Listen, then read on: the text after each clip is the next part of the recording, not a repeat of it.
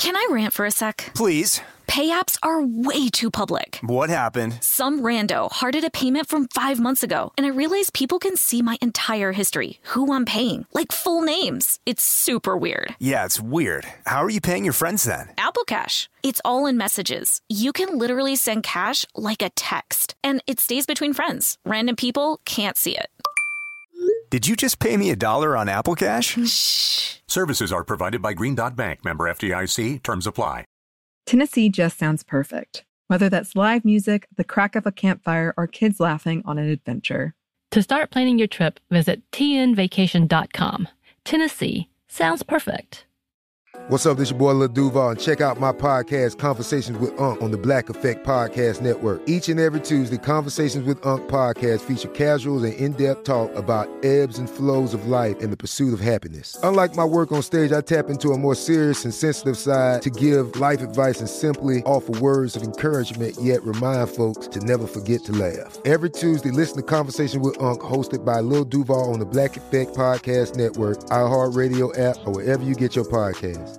Presented by AT&T. Connecting changes everything.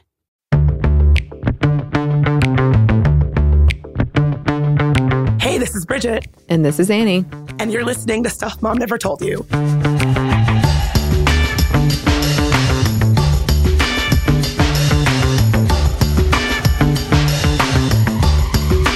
And that's right, it's Bridget Todd, your co-host. It is not, in fact, Tom Waits.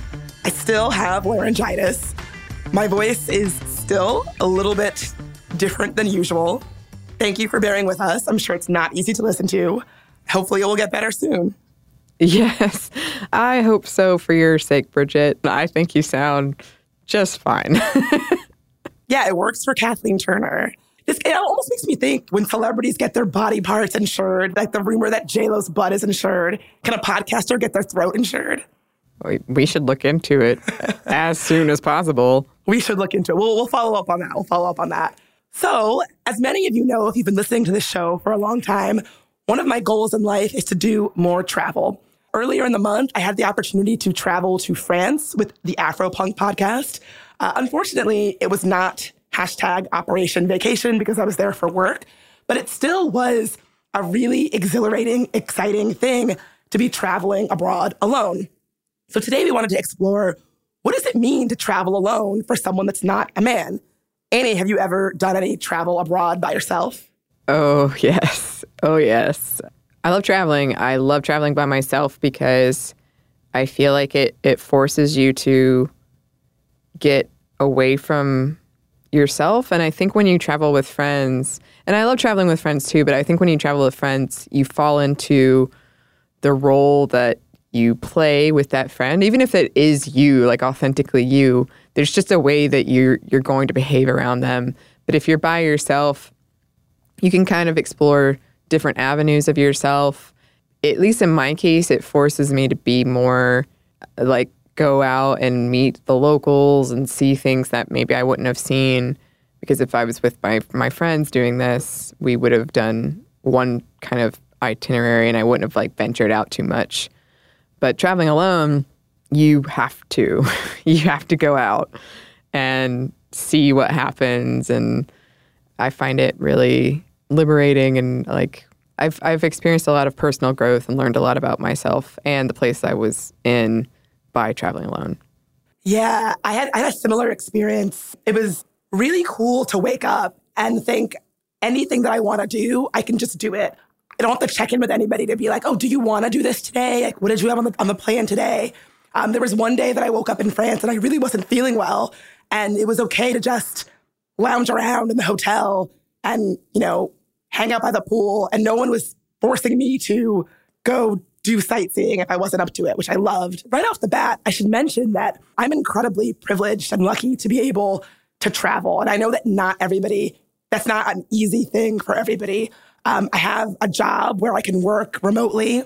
I have enough money in the bank where I, can save up for travel and it's not that big of a deal. My citizenship is such that going through our borders, exiting the border and coming back is not a huge thing.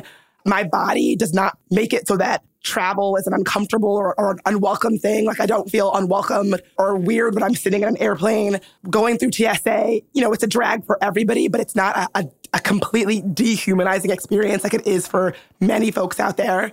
So I'm very privileged and lucky, and not everybody has that ability. And I wish that we lived in a world where everyone could experience it, because it really was really gratifying, but we don't. And I'm very privileged and very lucky that can be a part of my life. And traveling alone was great. I had a few safety concerns, but honestly, all through Paris, and then I took a train from Paris to Nice. That entire thing was, I had almost no problems. There was one time where I was pickpocketed in a park by some teens, but luckily they were teeny tiny. I mean, they were like babies.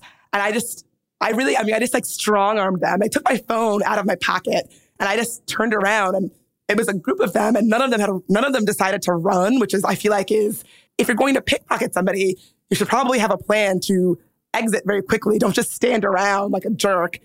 So I basically just grabbed them and grabbed my phone back. And then as I left, I said, you guys are really terrible criminals. If you're going to dedicate your life to a life of crime, you should get better at it. I don't think they understood me because I don't think they spoke English, but still. So that was my only, all things considered, that was like the smallest thing that could have happened. And I didn't feel unsafe, but I was really surprised to learn that women are actually the largest group that does travel alone. Yeah, according to a 2014 Booking.com survey, 72% of American women are taking these solo journeys. American women ranked first in frequent solo travel and are most likely to take 3 trips or more in a given year. And 65% of U.S. women polled have vacationed without a partner. Okay, well, I'll say the first time I traveled by myself, my dad said to me, "Have you ever seen the movie Taken?" Oh my God. My dad is also obsessed with Taken. He mentions Taken all the time. We had a whole conversation about Taken. He actually referred to it as a documentary, which it definitely is not. No. He was like, you should watch this documentary about traveling abroad before you go to France. And he was referring to Taken. Yeah, my dad did something similar. And I was like, that is a Liam Neeson thriller movie. I'm not going to take that into account in my decision to travel alone. But so what I'm trying to get at is, I think there is this fear that it's not safe for a woman to travel alone. It's kind of in our society sort of understood that it is an unsafe activity for women to do by themselves. But whatever the case, women are traveling alone. And from that study I just mentioned, they asked the female readership about why they travel alone and found that 46% said it was freedom, independence, and the chance to do what they want when they want. 22% said they weren't willing to wait around for others. 15% said to challenge themselves and gain confidence. Yeah, so in looking at the replies in this solo travel report around women traveling alone, basically the women polled their reasons for traveling alone really kind of fell into 3 buckets. 1, there are more times in a woman's life when responsibilities can be restrictive. So maybe you're having a baby, maybe you're saving for a wedding. Women have these milestones in their lives, are perceived as having more milestones in their lives where they're not going to be able to take time to travel. And so that's one reason why women are like, if I have the window to travel, I'm going to travel. 2, it's that women are sort of more adventurous, that they want to venture out, they want to see the world, and they're okay doing it alone. And then 3, women are comfortable being on their own. I think that there is some truth to that women can be really, really okay with being their own best friend. And so those are the main 3 buckets of reasoning as to why these women self-reported as wanting to travel alone and being really, really okay with going on these trips by themselves. Yeah, I can think of so many instances in my life where I've had friends say, I want to travel before X milestone, like getting married or having kids, like wanting to do all of this travel first, which kind of ties into that responsibility thing.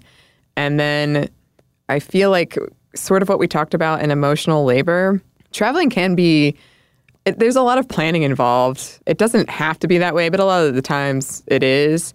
And I feel like in my personal anecdotal observance, women are better at doing that. Like in my family, I travel a lot and I don't think anyone else in my family has ever left the country. And they don't want to because it stresses them out thinking about all of the planning they'd have to do and just having to figure out being in a new environment.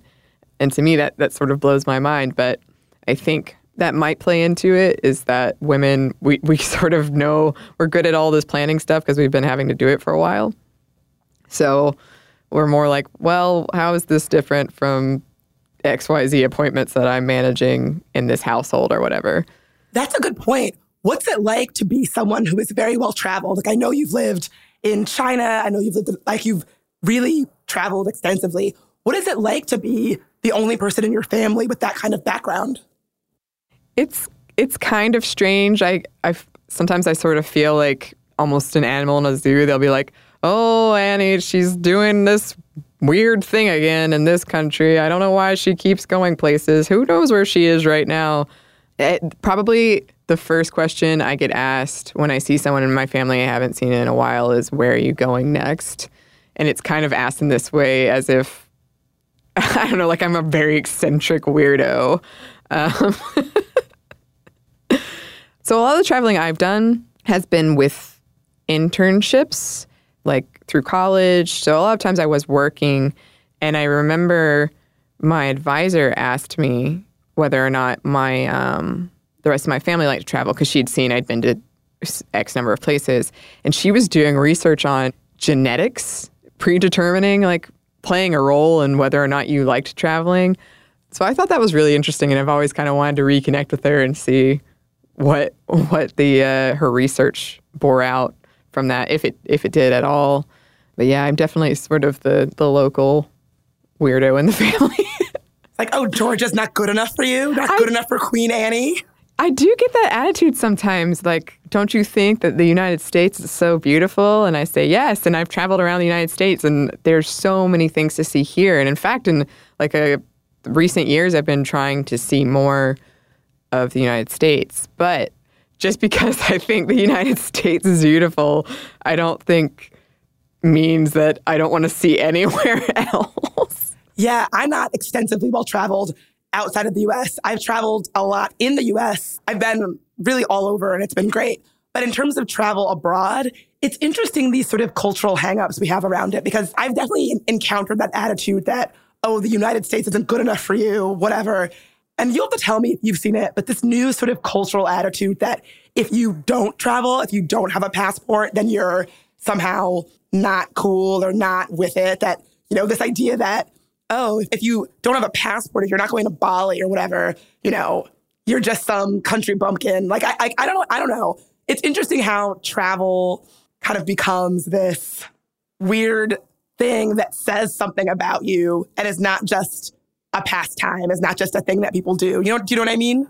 Yeah, I absolutely do. I haven't seen so much of the attitude of like, if you don't travel, then you're not cool. But I have seen some people who think that they're a little judgmental if you've never left the country, if you've never seen anything outside of it, kind of like a hoity-toity attitude. I've seen some of that. And yeah, it's just sort of an odd thing to put all of these hang-ups on, because it's not for everyone. And absolutely it's not for everyone. I don't know why. I guess we do that with a lot of things as well, but it just seems odd to me that it's become something that we make these snap judgments on. Yeah, I remember there was some celebrity who was in the press a couple years ago for having an outreach program for underprivileged kids in America that was going to help them get passports. And on the one hand, I was like, great, and it's good for kids to have passports. But then part of me thought, you know, if I was an underprivileged kid, were there other things that would make a more immediate impact in my life? Like, travel is great, and if you could do it, I think that you should do it. But it's not for everybody. There are other ways to enrich yourself. There are other ways to experience culture. And travel, let's be real, like, not everybody can afford to travel. There's this meme that, oh, for the price of that iPhone or those shoes, you could have gone to wherever. And I think those are so stigmatizing because travel just does not fit into everyone's lifestyle. Even though I think it's great, it isn't the only way to be culturally enriched. Oh, yeah, I agree 100%. And going back to women traveling by themselves. The statistics are limited, but an estimated 32 million single American women traveled at least once in the last year. And about 3 in 10 did so 5 times or more, according to the Travel Industry Association. Older women are a growing group of solo travelers as well. According to 44% of agents polled, most of their clients taking solo trips are 55 years of age or older, followed by those 45 to 55, that's about 29%, and then 35 to 45, 18%, 25 to 34, 9%, and 18 to 24 years of age, 0.4%. See, I love this. When I was researching for this episode, I found so many great communities of women who do travel. And so many of them were older women saying, I always wanted to see, Paris before I died. I always wanted to see this or that before I died. And they often said things like, oh, there was always something, it was my kid. I had to do this for my family. I feel like women are so likely to sacrifice for others, sacrifice what they want to do to help others, whether it's their family, their partner. And I was so pleased that these women had this sort of better late than never spirit, and I was really inspired by that. My experience with travel was very similar, even though I don't consider myself an older woman, but I'm sure somebody out there does. My best friend, I sometimes call him my platonic life partner. We're each other's people, if you know what I mean. And he was living in Paris working on the French election.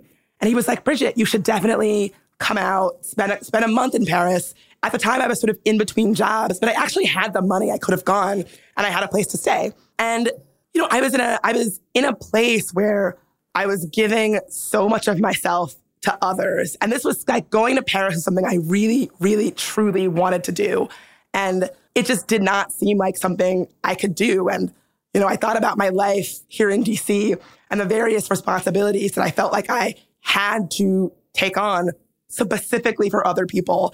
And I didn't go. And I don't know if you ever watched that show, The Hills, but one of the plot lines of The Hills was that this character is supposed to go to Paris to work for French Vogue, and she doesn't go. And the running joke of the show is, you'll always be the girl who didn't go to Paris. And I was very much I am the girl who didn't go to Paris. Never be the girl who doesn't go to Paris. And I did kind of have that better late than never feeling when I was there of the person who put off what they wanted to do because of other people, things I felt like I had to do for them.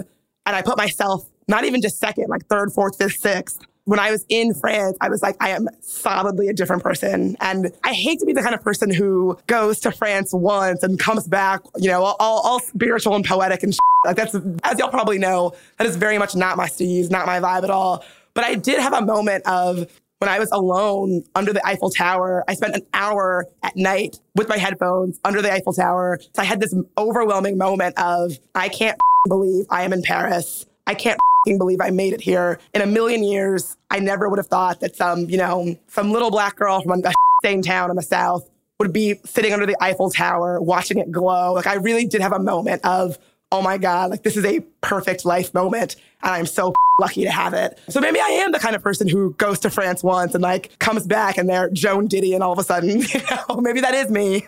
But what I'm saying is that it's important. And the idea that older women are not even finding that space in themselves, carving out that space and saying, I want to see X, Y, Z.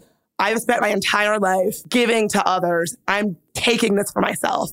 I think that is so empowering. I do too. And my mom has sort of timidly asked me, I'm thinking about traveling and perhaps I'd like to go.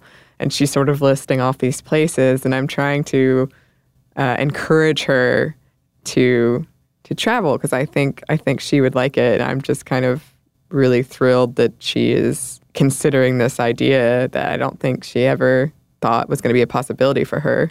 I have a very similar thing with my mom.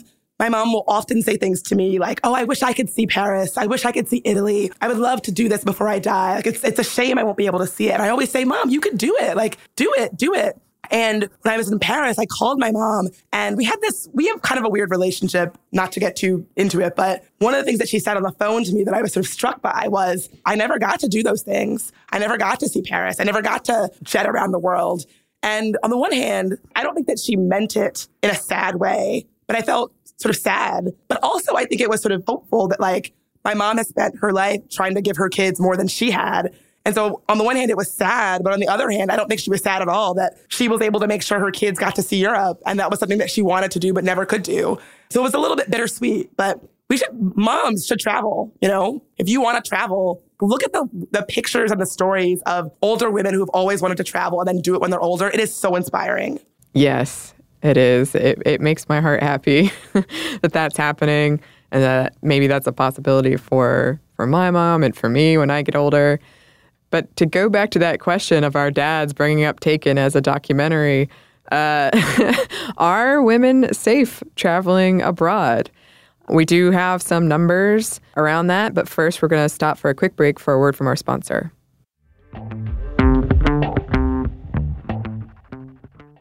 Can I rant for a sec? Please. Pay apps are way too public. What happened? Some rando hearted a payment from 5 months ago, and I realized people can see my entire history, who I'm paying, like full names. It's super weird. Yeah, it's weird. How are you paying your friends then? Apple Cash. It's all in messages. You can literally send cash like a text, and it stays between friends. Random people can't see it.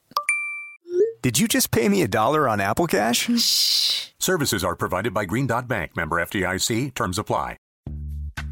Snag a Job is where America goes to hire, with the deepest talent pool in hourly hiring. With access to over 6 million active hourly workers, Snag a Job is the all-in-one solution for hiring high-quality employees who can cover all your needs. On demand, temp to hire, part-time or full-time. You name the position. Warehouse worker, retail associate, grocery store clerk, fitness trainer, baker, stylist, bellhop, podcast producer. Yeah, Snag a Job's got a worker for that. With our easy-to-use platform, you're able to seamlessly post and fill available positions quickly with a dedicated customer support team to provide all the help you need along the way. Kind of nice knowing you have a talent pool like that in your own backyard, right? Snag a Job is the partner you need to keep your business running smoothly. So visit snagajob.com or text SNAG to 242424 to talk to an expert. Snagajob.com, where America goes to hire. This episode is brought to you by PNC Bank, who believes some things in life should be boring, like banking. Because boring is safe and responsible, level-headed and wise. All things you want your bank to be. You don't want your bank to be cool or sexy. Sexy is for 80s hair bands, not banks. That's why PNC Bank strives to be boring with your money so you can be happily fulfilled with your life. PNC Bank, brilliantly boring since 1865. Brilliantly Boring Since 1865 is a service mark of the PNC Financial Services Group, Incorporated. PNC Bank, a National Association, member FDIC.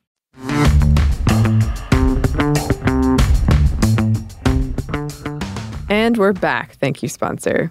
So, yeah, women traveling alone, I certainly remember getting so much either advice, like, please to not do it. It got to the point that I wouldn't tell my parents I was leaving the country until I was in the airport about to board, because they would try so hard to convince me, please don't go, please don't do it. Oh my God. Yeah. But again, that's like what you were saying, how your family sort of sees you as this oddity. They probably think, what's she doing? Where's she going? Yeah. I have a really funny story. I was going out, like the first time I traveled by myself, I was going to try to document, because at the time I was like majoring, part of my major was in languages, and I was going out to document this dying language in Australia, and it was in the middle of nowhere. Like it's flooded, you can't get there by car, you have to take like a one-person jet type thing out there. I get there, like this guy I've never met comes up to me, and he says, "Are you Annie?" And I said, "Yes." And he said, "You should really call your parents more." Because they'd somehow gotten a hold of like one phone that worked in that town and called him and left a message. And I was so just thrown by it. What is happening? First of all, kudos to your parents for their, like, I mean, it's so impressive. I was shocked. And it was so difficult. There was no internet there. The phone barely worked. And just to dial out, I remember having to dial like 20 numbers and then the phone number. It was really complicated. So I'm impressed that they somehow managed to find the number to call, to leave the message. The guy who said that to me, he said they called, I think he was the fifth person in the line of people they had called to get to that point. So wow. And was he some sort of official, or was he just some guy that happened to get his number? He worked at the airport. I hesitate to say airport because it was kind of just a one-room building, but he worked there. He flew. He was one of the people that flew in and out. This is like the Simpsons episode about Australia, where the kid has to get on his bike and ride 7 miles to get to his neighbor's house. Yeah. Yeah, it is kind of like that. But you found a really good article about this from the New York Times, right? Yeah, I cannot recommend this article enough. It was in the New York Times from 2014. It's called Women Alert to Travel's Darker Side. It's by Lauren Wolfe, who is a columnist who is very well traveled. And basically, it's about whether or not women are safe abroad, and even sort of the conversation that we have around travel safety and sort of how problematic and skewed that conversation is in general. Yeah, a quote from the article: "Experts I spoke to say they cannot know whether attacks on female tourists are actually increasing. Hard numbers are difficult to come by. None of these groups, UN Women, an agency focused on gender equality, the United States State Department, and non-governmental organizations, or NGOs, keep data on violence against female tourists. The British Foreign Office, however, does release statistics on how many Britons request consular assistance after a sexual attack. In 2012 to 2013, 310 people requested assistance, with 138 saying they had been raped and 172 sexually assaulted. An increase of 9% and 12% for the year, respectively, according to figures from the office's British Behaviour Abroad report. But those figures are hardly the end of the story. A number of experts tell me that it is possible that violence is on the rise in part because more women than ever are traveling alone and are venturing ever farther off the beaten path." The point this article makes that I think is so salient is that the conversation that we're having around women and travel and being abroad and safety is sort of not the right conversation. The real question that seems to illustrate whether or not a country is safe for a woman alone is how safe local women are in those countries. Are local women being raped? Is there a culture that says that sexually assaulting someone is okay? Is there a macho culture where women are sort of supposed to be the property of men? Those are the things that are more likely to indicate whether or not a woman traveling in a specific country is going to be safe or not. But that is often the conversation that goes overlooked because we are so focused on high-profile incidents of violence against, quote, non-local women, which I think is supposed to be sort of a euphemism for white or at least Western, right? So if you are a white traveler going abroad and you are the victim of violence, that is going to be a high-profile thing. And so the conversation then becomes about, well, is it safe for Americans or British people to go to India or to Mexico or whatever? And the real conversation, and in fact, this article argues, indicator is how are local women being treated. So if you go someplace where local women are treated badly, you are probably more likely to experience violence and it is more likely to be unsafe. But because we don't have those conversations, and when a local woman is the victim of violence, it's underreported and less likely to be covered within the media and solved when compared to a white or Western traveler, that we just don't have that conversation. And so that the whole question that we are asking around whether or not it's safe for women to travel is the wrong question. Yeah, and going back to that Times piece, here's another quote that illustrates that. "Every expert I spoke to, whether in India, Mexico, Brazil, or elsewhere, said that cases of violence against international female tourists are not only more likely to make the news, they are also more likely to see justice than cases involving local women." Yeah, and so I just think that is something to keep in mind. The very conversation around safety and travel is sort of skewed, and that if you are a white or Western traveler going to a non-white or non-Western country and something happens to you, I almost feel like we don't have the language to adequately have the conversation around global safety. The article makes that point so well, right? That Mexican women in Mexico who are the victims of violence, it's massively underreported, massively underinvestigated. But if a Western or white traveler goes missing, that is all we would hear about. The narrative that fuels is that, oh, it's not safe for a Western woman alone in Mexico, when in fact that might not even be true statistically. The truth is something more along the lines of, this is a dangerous place for women, all women writ large. Does that make sense? Yeah, it absolutely makes sense. When I was in college, I worked for 2 organizations that were supposed to set people up with internships in countries all over. And I was always kind of surprised at just this attitude I would encounter a lot, usually from parents and not so much the kids or young adults looking at traveling of like, they can't go to that country, it's not safe. And I would be like, well, what makes you say that? And it would just be like this one case that they heard about on the news. And they didn't have like a lot of facts around it. They just remembered like, I remember that one white lady went missing. And I'd be like, well, I can't really help you there. You're not giving me any details. I'm just telling you what I know. And I don't think that you should base your whole decision off of one story you can barely remember. Yeah, I mean, that happens, right? And part of it is understandable where when one person goes missing in a country, it's such a media frenzy, and the media plays into it. They love. I mean, I used to work, I'm talking about myself, like I used to work at a news organization and we loved it when pretty white girls went missing because it meant their picture on TV. It meant her name was a hashtag. It meant her parents on TV, her soccer picture from like high school on TV. And those things drove ratings. And so, part of me can't blame those parents because if that's all you see, it gives the perception that, oh, it's happening a lot. And 1, that might not be true. And 2, the conversation could be, it's happening a lot because this place is unsafe for all women. And it's not just unsafe for your daughter who is traveling there.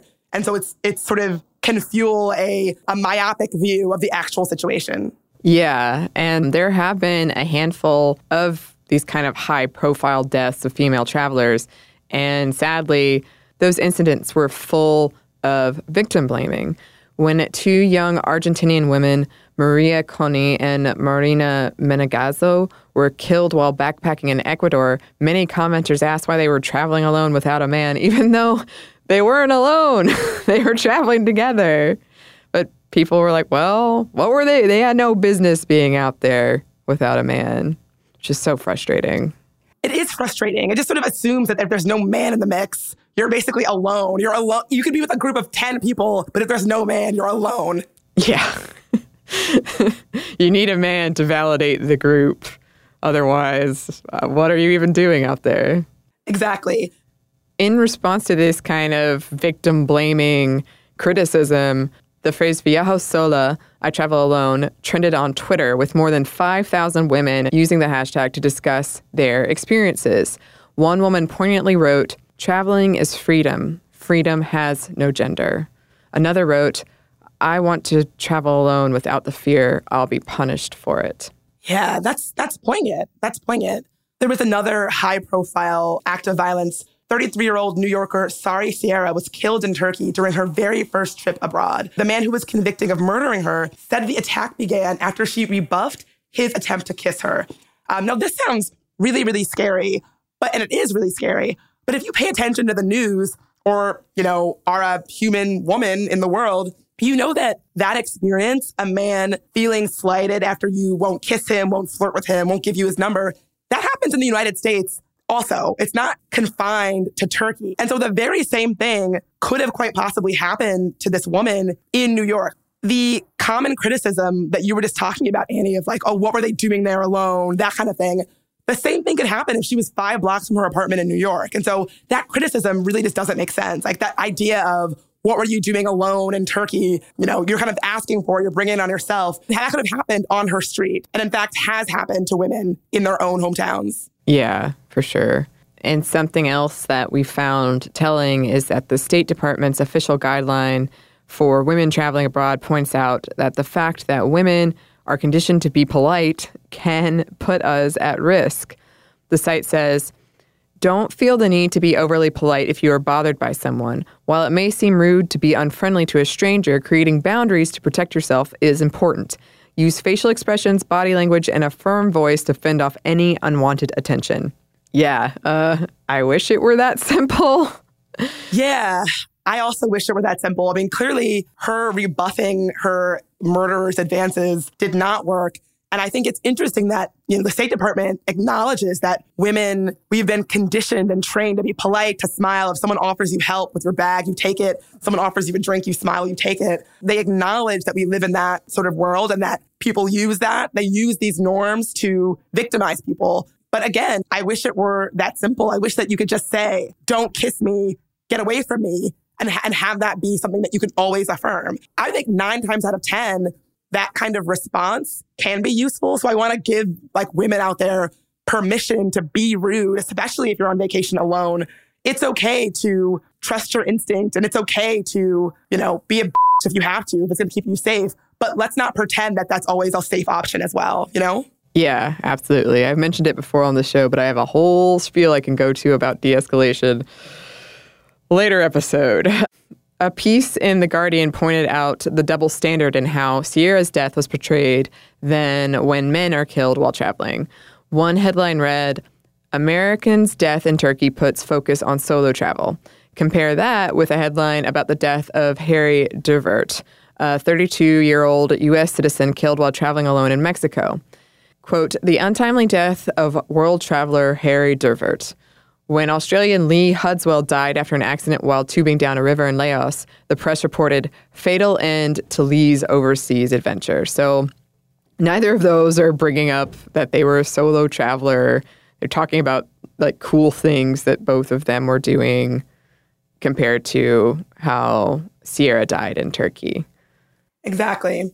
Something else I wanted to mention is that rape and sexual assaults in India have actually had an impact on tourism from women and others in the country.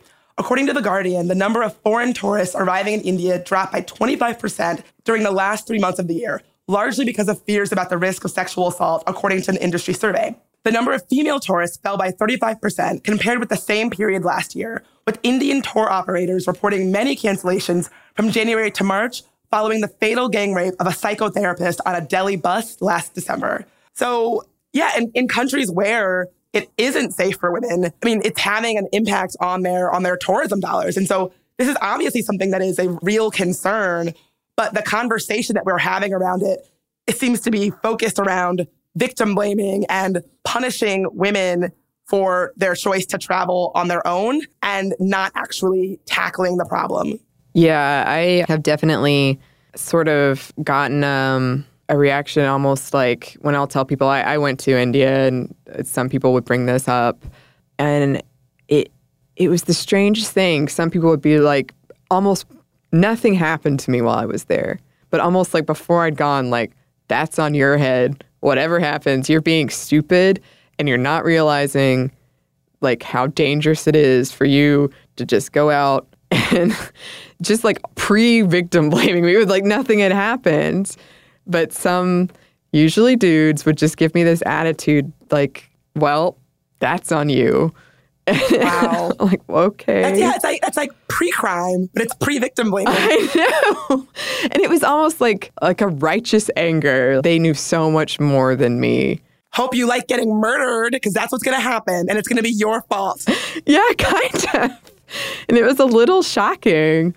You should always research, if you're traveling alone, research a country that you're going to. Take that time, put in that effort, know what you should be doing to be a responsible and safe tourist. But I don't think you should point the finger at someone traveling alone. Well, that was just...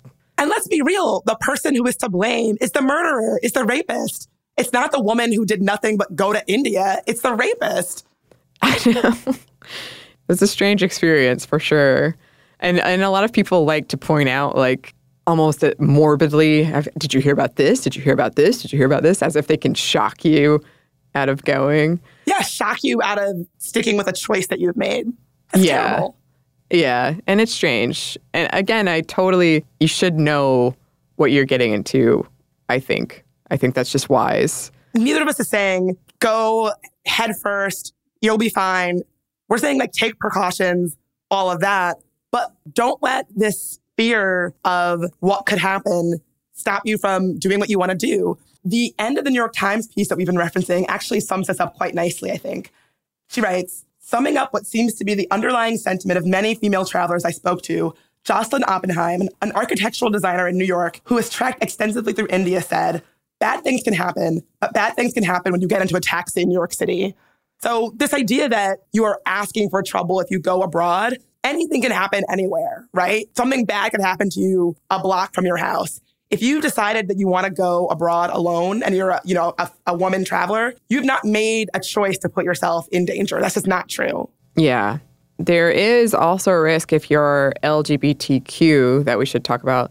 There are still many places in the world, including many countries in the Middle East, Africa, Asia, the Caribbean, and the Pacific, as well as Russia, where laws or social customs create an unwelcoming and unsafe environment for travelers who are lesbian, gay, bisexual, or transgender.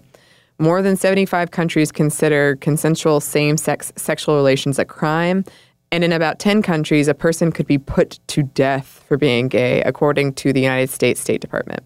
Yeah, so if you're traveling to one of these places and you're LGBTQ, a good idea, and it's unfortunate that this is the reality, but it would be a safe thing to do to research what the laws and sort of local attitude is around that, because you don't want to find yourself in a situation where you could potentially encounter something unsafe because of like local attitudes and local customs that, you didn't know.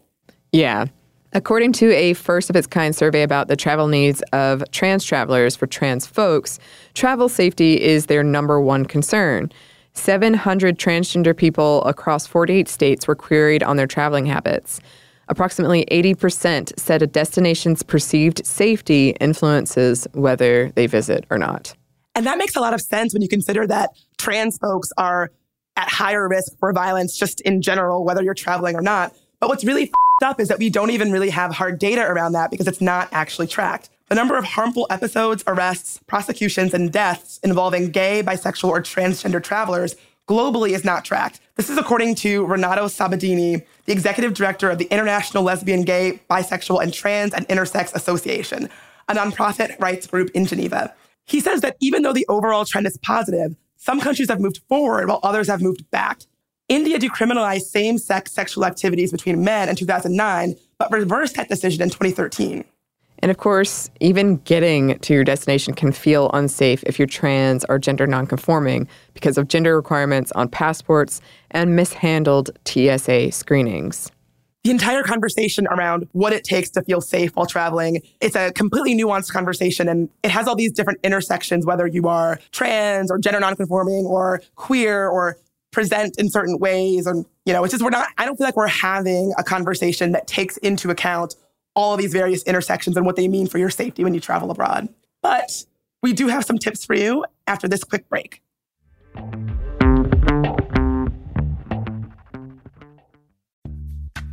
Snag a Job is where America goes to hire, with the deepest talent pool in hourly hiring. With access to over 6 million active hourly workers, Snag a Job is the all-in-one solution for hiring high-quality employees who can cover all your needs. On demand, temp to hire, part-time or full-time. You name the position. Warehouse worker, retail associate, grocery store clerk, fitness trainer, baker, stylist, bellhop, podcast producer. Yeah, Snag a Job's got a worker for that. With our easy-to-use platform, you're able to seamlessly post and fill available positions quickly with a dedicated customer support team to provide all the help you need along the way. Kind of nice knowing you have a talent pool like that in your own backyard, right? Snag a Job is the partner you need to keep your business running smoothly. So visit snagajob.com or text snag to 242424 to talk to an expert. Snagajob.com, where America goes to hire. This episode is brought to you by PNC Bank, who believes some things in life should be boring, like banking. Because boring is safe and responsible, level-headed and wise. All things you want your bank to be. You don't want your bank to be cool or sexy. Sexy is for 80s hair bands, not banks. That's why PNC Bank strives to be boring with your money so you can be happily fulfilled with your life. PNC Bank, brilliantly boring since 1865. Brilliantly Boring Since 1865 is a service mark of the PNC Financial Services Group, Incorporated. PNC Bank, a National Association, member FDIC. Tennessee just sounds perfect. Whether that's live music, the crack of a campfire, or kids laughing on an adventure. To start planning your trip, visit tnvacation.com. Tennessee sounds perfect.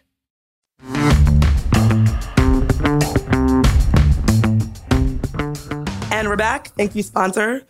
So something that we were just talking about off mic is even beyond the conversation of whether or not traveling alone is safe, it's really this idea that as women, if we travel alone, something is wrong with you. Like, it's a sad thing.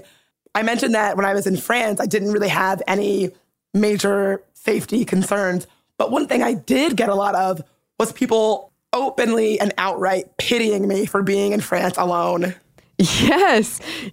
I get that so much too. I have like close friends of mine.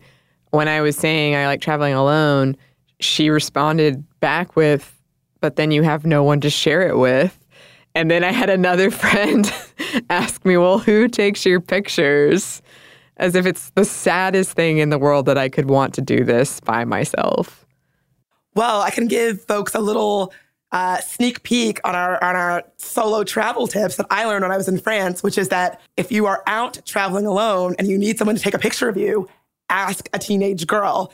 Teenage girls are really good at taking pictures of other people. They don't mind standing there for a while. They'll do different lighting. Like, somebody was like, "Oh, your tag is out." The best pictures that I got of myself when I was alone in France were all taken by teenage girls. See, there you go. We don't need to travel with someone just for the pictures. I can't believe that was their worry. Like, who's going to take your picture? Also, ever heard of a selfie stick? There are options. There are other avenues available. Yeah, when I was traveling alone, the kind of questions that I got someone asked, "Did you just go through a divorce or a breakup?" You know, the question is like, what are you running from, or who are you running from? It couldn't just be that I'm traveling alone for fun. It's assumed that I'm eat, pray, loving my way through some disaster, or I'm having some sort of breakdown. And you know what? Maybe I was having a breakdown. That is my business. But women can travel and not be going through some sort of, you know, personal crises. Just because I'm in France alone doesn't mean I'm running away from some guy, even if I actually am. Right. I feel like I got a lot of a pity where they were like, "Oh, poor dear, she doesn't realize how sad and alone she is." Do you know what I mean? Yeah. Like, I'm faking it to myself. I'm lying to myself, and I just don't realize, as if they could see a part of me that I couldn't, and that I didn't realize how sad and pathetic I was.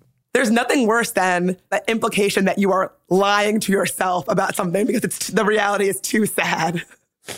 I've got that feeling. I got that vibe from so many people, though. And then to be, I like hiking a lot. And, you know, you reach the summit, and I like to just sit and enjoy the view, maybe self-reflect. And I would get these, like, sad, pitying glances, and I would hear people kind of, you know, whisper, like, "Is she alone? Is she by herself?" Why is that worth you whispering to whoever you're with about? I don't understand. Yeah, shouldn't they be quietly reflecting instead of worrying about what you're doing? Right? Oh, I'm not bothering you. Let me enjoy the view. And I gotta tell you, like I said, sitting under the Eiffel Tower at midnight, watching it glitter completely by myself, I was so happy. I was literally sobbing. I was listening to My Bloody Valentine and Kate Bush on headphones, and I was so happy. I was literally crying. They probably would be thinking, "Oh, she's crying because she's alone." Oh, that's beautiful, Bridget, though. No, it was. I mean, I hate to be the kind of person who leaves the. I mean, I really, I'm not gonna lie. I think of myself as like a cool sort of person, but the second that I was in France, I was like Nina Simone on the streets of Paris, right? I was reflecting and writing in journals, and I used to sort of jokingly, lovingly tease my friends who would go on trips and come back and act like they were, you know, a spiritual guru or something afterward. I feel like it did change me. Like, I know that's uncool to admit. I feel like it did really. I felt a shift. Hate this. I'm like cringing thinking about it. But, you know, I thought about 13-year-old Bridget, who was a lot of times was really sad and really miserable and never felt like I fit in. I thought I was going to have a really sad, depressing life where I never left my really small hometown. And for such a long time, I thought I'll never see anything beyond the corners of Midlothian, Virginia. And if you live in Midlothian, it was different when I lived there. Now it's a little bit better, but it was different then. And I had a real moment alone under the Eiffel Tower where I was just like, that little girl inside of me, I was like, we made it. We're here. We made it. I hate myself for feeling this way because it's just so cheesy, but it's true. It is true. And I feel like it's such a great reminder of how much more is out there. You can forget, you can get lost in your own world and forget that there's so much more to see.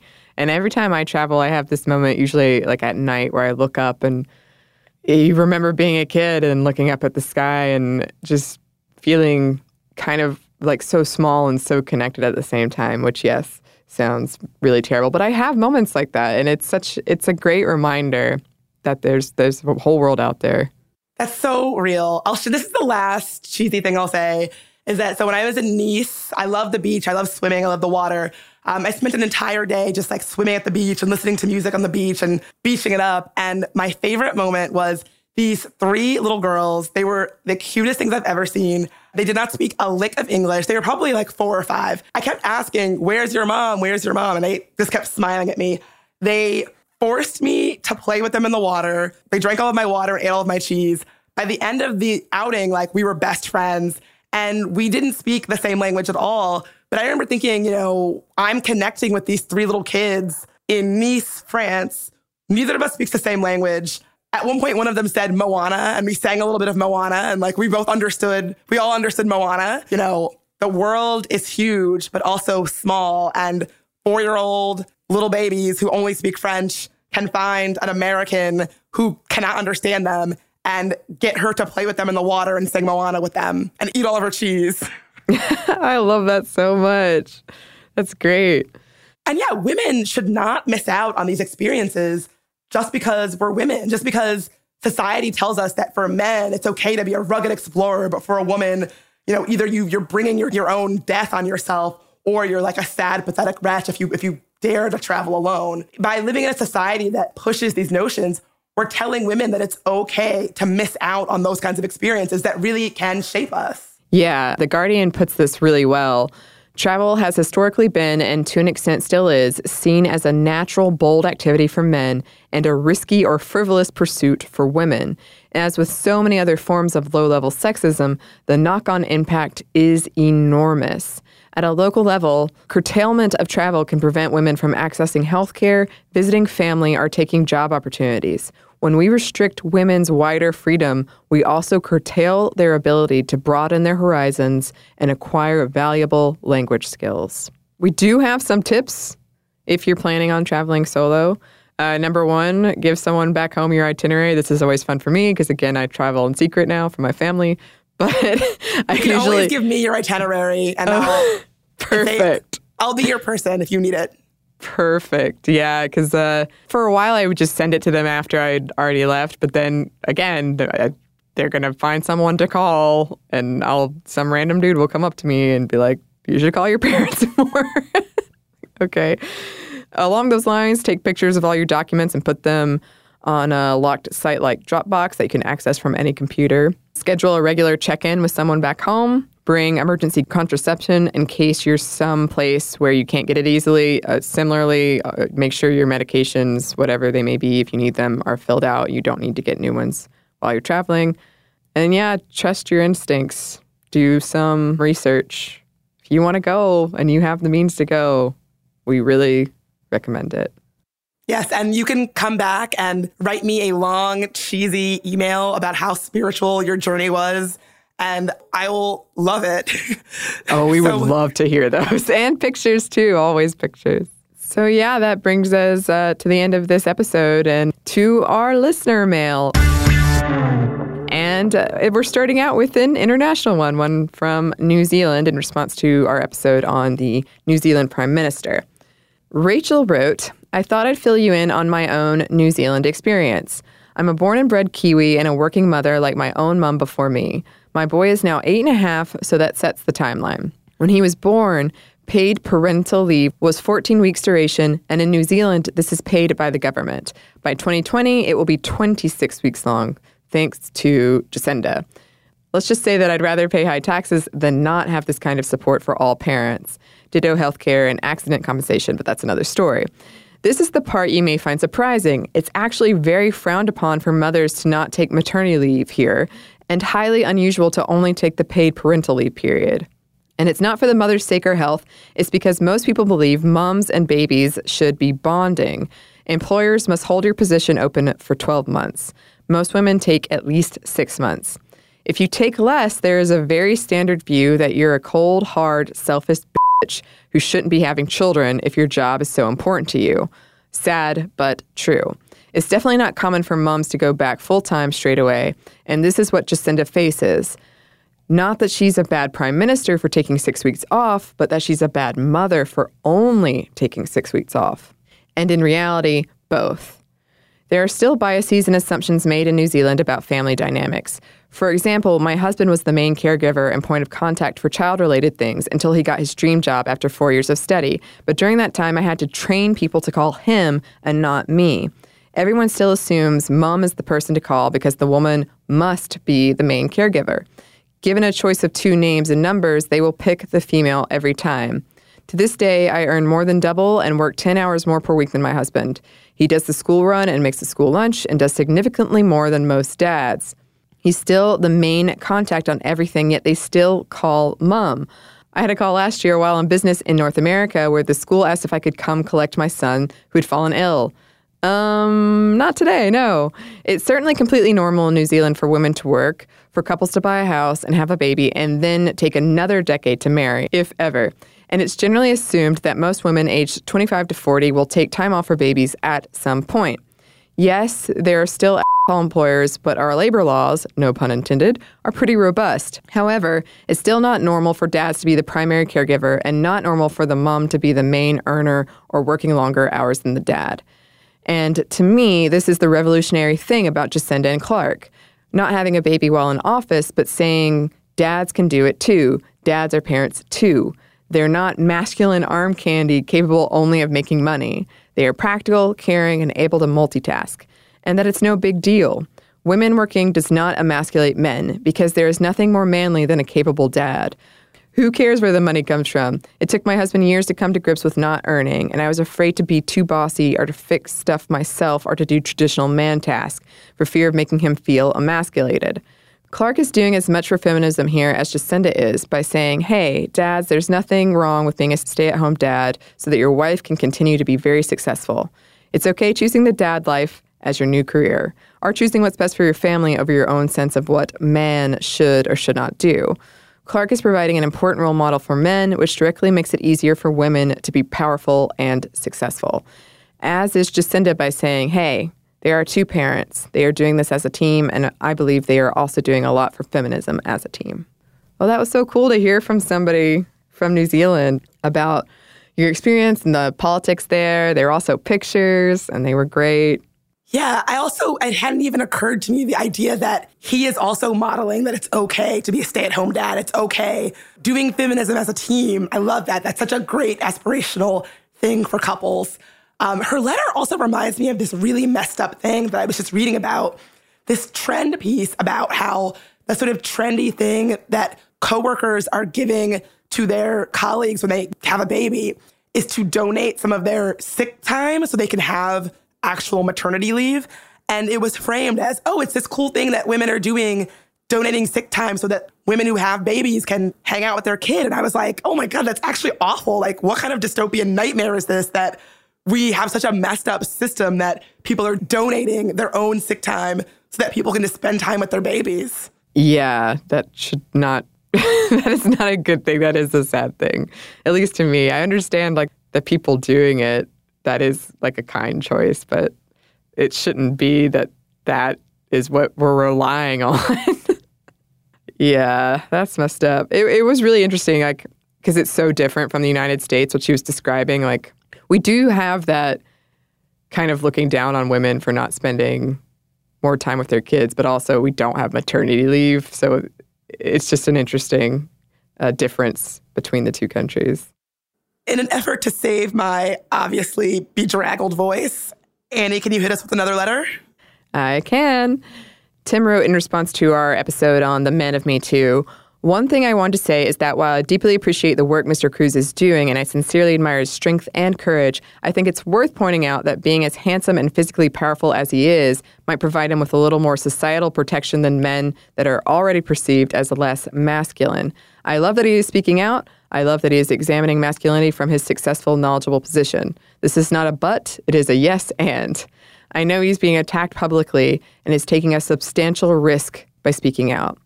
As a smaller, less attractive guy, I know that I would have to speak about an experience like this differently, or I would be opening myself up for retribution or relegation that I have less outward masculine manifestation to fend off. Does that make sense? It seems that one of the ways masculinity works to preserve the status quo is by attacking dissent in such a way that it demands a traditional masculine response, almost a doubling down on manness. A large, muscular, successful, attractive man already has a significant amount of masculine cachet. I love that Mr. Cruz is using that cachet and his position to critically examine masculinity. Way to go, Terry. I just know from my own experience that it can be very difficult to be critical of masculinity without needing to resort to gendered demonstration or defense, sometimes quite literally. As we continue to rethink or even dismantle masculinity, I think it's important to look at the ways masculinity polices itself and to ask how those perhaps more vulnerable in the hierarchy can fight against it without perpetuating its patterns. Yeah, I really want to deeply, deeply, deeply thank you, Tim, for this letter. It really does a nice job of examining an aspect of the situation that I actually didn't even think about, how as a handsome, successful, kind of beefy guy, he does get a different reaction in that men who don't necessarily fit that bill would have to go about it very differently. It's just another interrogation of kind of the trip of patriarchy and how so invested in masculinity looking a certain kind of way, performing masculinity in a certain kind of way. Yeah, I loved this as well because I think a lot of times there's just so much at play, and because it's so complicated an issue, I think it gets reduced. But it is a nuanced conversation. There is a lot going into the conversations around it, and I think it's good that we are talking about those nuances and how they might impact masculinity, the whole thing. Yeah, it was really enlightening. So thanks to both of them for writing in. You too can write us. Our email is momstuff@howstuffworks.com. Or if social media is more your thing, you can find us on Instagram @Stuff Mom Never Told You and on Twitter @MomStuffPodcast. Thanks as always to our producer, Kathleen Quillian, and thanks to you for listening.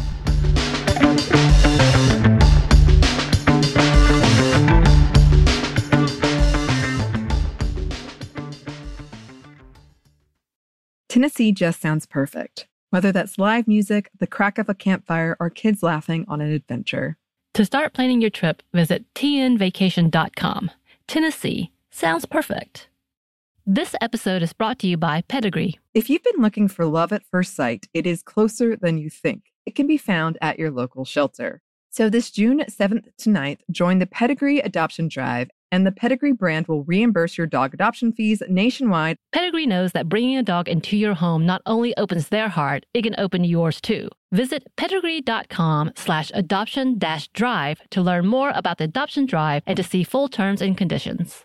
Top Thrill 2 is like no other course. 2 420-foot vertical speedways, 3 launches. All right, let's talk strategy. Copy that, driver. Go for maximum acceleration off the start. Roger that. You've got a short straightaway to push from 0 to 74 on the first vertical speedway. And what about the rollback? Rollback will set you up for an explosive reverse climb 420 feet in the sky so you reach 0 Gs in total weightlessness. 420 feet of straight-up speed. Let's get it. Top Thrill 2, the world's tallest and fastest triple-launch strata coaster. Get your tickets at cedarpoint.com.